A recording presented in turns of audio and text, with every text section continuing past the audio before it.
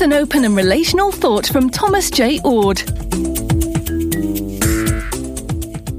Theists in various traditions have wrestled with how to talk about God.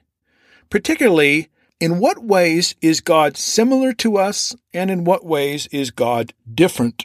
Open and relational thinkers have often insisted that classical ways of thinking about God make God so utterly different, so transcendent from human creation, that we really can't know anything or talk very well about this God. If God is entirely different from us, our language makes no reference to the truth of who God is. On the other hand, sometimes biblical writers and theists in general make claims about God that seem to make God too much like creation.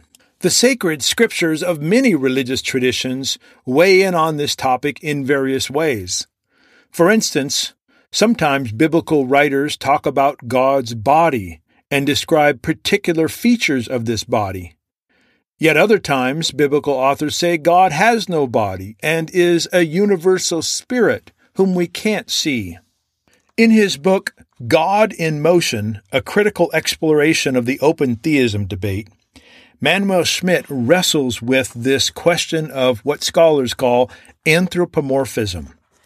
There are no easy answers, but I suggest that we avoid two extremes. One extreme makes God so utterly different that our language has no application to who God is and how God acts. This God is utterly transcendent. This is absolute apophaticism.